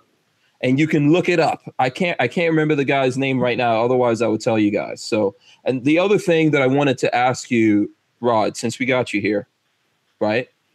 What is your opinion on people calling other people Uncle Toms? What do you think about that? I mean, it's usually when people throw out names, it's because they usually they're so confused or they don't have lack of a better education to be able to deal with that person, you know, one-on-one on an educational level. So they say, you know what? All right, I have nothing else to say. I'm gonna just call you Uncle Tom and just end it, you know. So that's what that, you know, but you know, I got my black credibility, you know, people that know me know, okay, you know what, this guy, you know, I'm not saying I came from the ghetto, but I came from the black side of town. I'll be honest, I didn't see any kids my skin complexion maybe up until maybe I joined the military, because back then, now I'm gonna I don't want somebody to go back and say, hey, I see Rod with this white kid right here. I'm not saying that. What I'm saying is that when I was, I went to a private school. I went to all black private elementary school, and I did that from first grade until maybe the fourth grade. My dad was a school teacher. He actually had me come to his school for a year, and it was it was maybe, I think, 75-25 white to black. Okay. But after that, I went to all black sixth grade center. And that's what we had. That's what they called middle schools back then, sixth grade centers here. I went to all black seventh grade center. The junior high I went to was all black, 8th and 9th. My senior high school was black, all black, 10th through 12th. My college I went to HBCU. That was all black. So I really didn't have any type of relationship or anything with anybody white until I joined the military. Now, I will say that functionally, I was behind my friends that went to mixed schools, that dealt with, that were able to deal with different races and everything. I was stunted. And I actually remember I was sitting at dinner one night with, what's his name? Quarterback for the Redskins, Joe Theismann. Me and Joe Theismann were at one of the games. He was doing one of the commentating, and we were sitting there eating. And I told him that story, and he couldn't believe it. He was like, wow. And I'm like, yeah, man. I said, in the corporate world, I was stunned because I didn't know how to deal with anybody other than black people, in my 20s. And, I suffered for that. But the more and more I became intertwined with both African-American and Caucasians, and even, maybe Mexicans and, other folks, other nationalities or ethnic backgrounds. Not until then did I actually get to the point where I was able to feel comfortable in speaking, because I always felt that, man, I'm looking at what I see in the history books at the time that, okay, all white people were bad. All white people, they're the KKK, they're racist, and not until I actually sat down and befriended some of them. And then I'm like, okay, well, damn. So you're saying so when people, because you grew up in that environment, when people told you that, you believe that? Yeah, I mean, because I had no other way of experience. Yeah, I had no other experience, and, keep in mind, I'm 47, so I grew up in the age where we had just gotten over that. Well, I'm not even say over the hump. We had just gotten to the point where we were integrating folks. And so segregation was officially over. I was born in 1970. So segregation was actually ending and integration was starting. And so, as a young kid growing up, that's all I knew. And now, Hank, I know you're not from here, so you didn't have that experience of having that, what I had. But, until I started integrating and started putting myself, becoming friends with, people that are non-black, did I, at that point, start realizing that, okay, man, you know what? Some of these white folks that I'm friends with here, I'm gonna trust them more than some of these black people, because some of these black folks I know what they gonna do. Not all, but I know that this person here, hey, you can't let this person come to your house. And I'm sure we both, whether black or white, we both got friends that you don't allow to come into your house without you looking at them or you locking your stuff up, or have had that happen before, and so, it's to the point, man, where now, man, we need to stop looking at,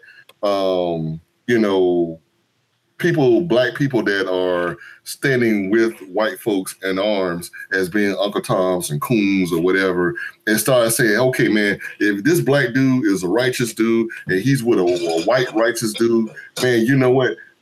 These guys, you got two righteous people together, no matter what color they are. Okay, that's plain and simple, and that's what I say. I mean, when I go to the gun range, man, or I go to the gun show, you don't see color. Man, you see another dude or a woman that likes guns, that have a like personality as you, and you can sit there and talk and have a good conversation.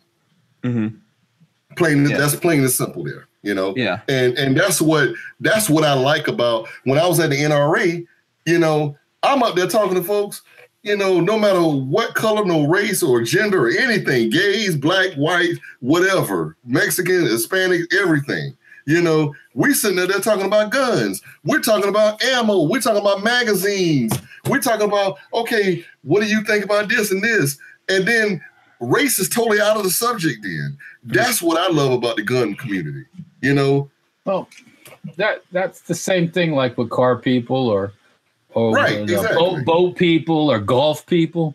Right. You know, they have there's a common denominator or a common interest. Yeah. Mm-hmm. It's easy to forget as human beings, I think that there's some kind of programming that when we see another human being, we think about stuff like skin color or whatever. But once you start talking to that person and you realize that that's just another human being like you, and they like the same things that you do, and you have things in common, you forget about that. Who gives a shit? Right. Who gives a shit? You know? Yeah. Well, yeah. I mean, but what Rob was saying is kind of like me, kind of, sort of. I didn't have any contact with any black people until they bust them into the school, you know, and same for those black kids. They didn't know contact with no white kids until they bust them into school. And so I got shipped off in 6th grade. I got shipped off to a 6th grade center that was in the middle of the projects. It was surrounded by the projects, all 4 sides, and it was like, oh my God. Walter's in the hood. This is the way that some folks live. Yeah. You know, and I'm like, you know, all I want to do is be good. I had good conduct grades. I was finishing 6th grade and getting my keister out of there. Yeah. So then I went to a 7th grade center that was in the middle of West Tampa, which was like a Cuban area, you know, Hispanic. Okay. So, you know, that's another world too. You know, that that's another clique or another group. Right. Yeah. And then 8th grade, 9th grade was back in the middle school I was supposed to go to, junior high school, and then high school was Plant High School in Tampa, and it's an uppity kind of school. But there was, you know, they bust into black kids there too, so it wasn't like it was all white or anything like that. But right. But yeah, so you don't have. It wasn't because I wanted to have the non-exposure. It just happened. That's how the way it was. You know, my neighborhood was. I lived in a regular old neighborhood, and you know there wasn't any black kids in the neighborhood. You know, right. Not because they were forced out. It's funny. The house we lived in was built in the 1920s in Tampa, and when my parents bought the house, or when they sold the property in '83, I think they had to have the deed rewritten because it said. Now I'm gonna say this. It said no niggers, no Jews. No, it had this in the deed. This was on the deed. This was on the deed from the 1920s. Wow. So in order I can see. In order to do the transfer of the deed to the people that bought it and turned it into a parking lot, they had to have that all taken out. Yeah. So, you know, but you know, people go, oh, that's the way it was. That's the way it was back then, right? You know, yeah, that doesn't make it right. I mean, you know, right. But that's the way it was. You know, I'm just glad that we've gotten to that point where, man, we can actually, you know, get past in this forum in the chat. Man, it's all different races in there, and everybody's cool. You know, I mean, I know that because these guys, they hit me up in Facebook. You know? Oh yeah, they're good people out there. These aren't like, you know, people think that when you're dealing with people on the internet, you know, you're dealing with some creepy people or whatever. No, these are like real human. It's human beings. There's always a little bit, but guys out there. There's always a little bit, but most of these are good people, and you know, really, when the shit hits the fan. And we saw this, and I'm going to go, people want to see Gorn, so we're going to go to some Gorn here in a second. But when the shit hits the fan, if you think back to like 9/11 and all that kind of stuff, when the shit hits the fan and people come for us as Americans, then we forget about all that shit. And we remember that we're all Americans, regardless of whatever it is we want to hate each other over. And we let go of that, and we realize that we're all in this together. I mean, I think that's a thing with the whole world. But we all forget it, right? Because there's some people out there that are just, like we said, there's a little bit of people out there. There's some turds out there. There's some turds. Yeah, exactly. You know what? Let's switch. Let's switch from everything. Oh, now. One thing I bought. I bought at Knob Creek too. I bought all the tools needed to bend AK flats. Oh, really? Bend them, weld on the rails, do riveting, all that stuff. I got it all, man. I spent $700 in tools, man. I think I sense AK building. Some builds coming on. Yeah. And we won't be able to show it on the YouTube. There could be some post-sample machine guns coming. We're gonna have to figure out where we're gonna put those videos. Don't worry, I think there might be a new format coming. Maybe. Yeah, we got some place to put it, but I'm just saying it won't be on the YouTubes for sure. I bought all the tools. Yeah, because we can't do that. So okay, so let's Fire Again 68 said Walter just triggered me. E-Rock said we the people will pew pew together. Yeah, like at Knob Creek, people. I mean, okay, there's not a lot of black folk walking around. I have to say that, and that's not because they keep anybody out or anything like that. But everybody gets along. Yeah. Everybody, for the most part, everybody's cordial. Hey, excuse me, bump into somebody. Everybody's human. And we're all evil gun people. Every one of us. Yeah.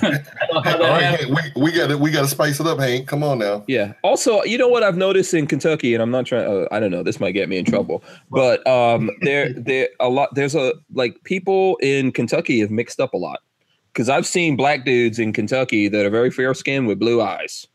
Wow.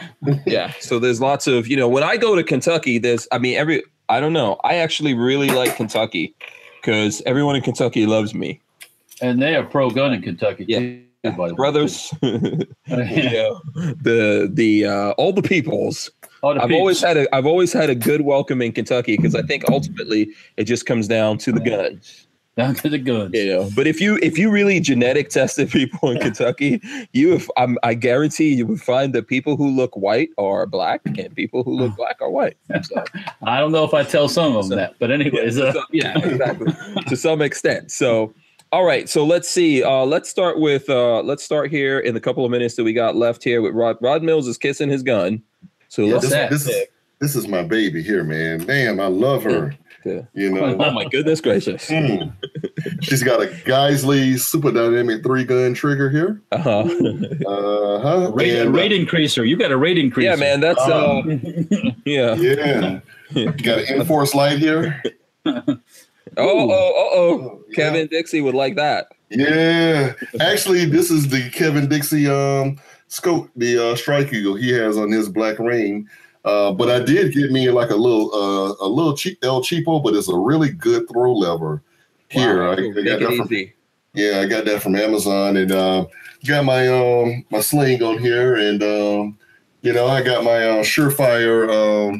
Man, this comp here, man, it actually keeps that shooting level flat on there. But I like my baby here. Yeah, that rifle's geared out right, man. You got and I got the AXTS charging handle here. So got that. Got the flat dark here.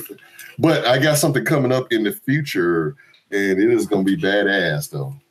Okay. We're going to look forward to that. Walter, what you got going on? I'm still handling my Romanian PSL build. I bought a stock for it at Knob Creek, a Magpul fixed stock, plum color.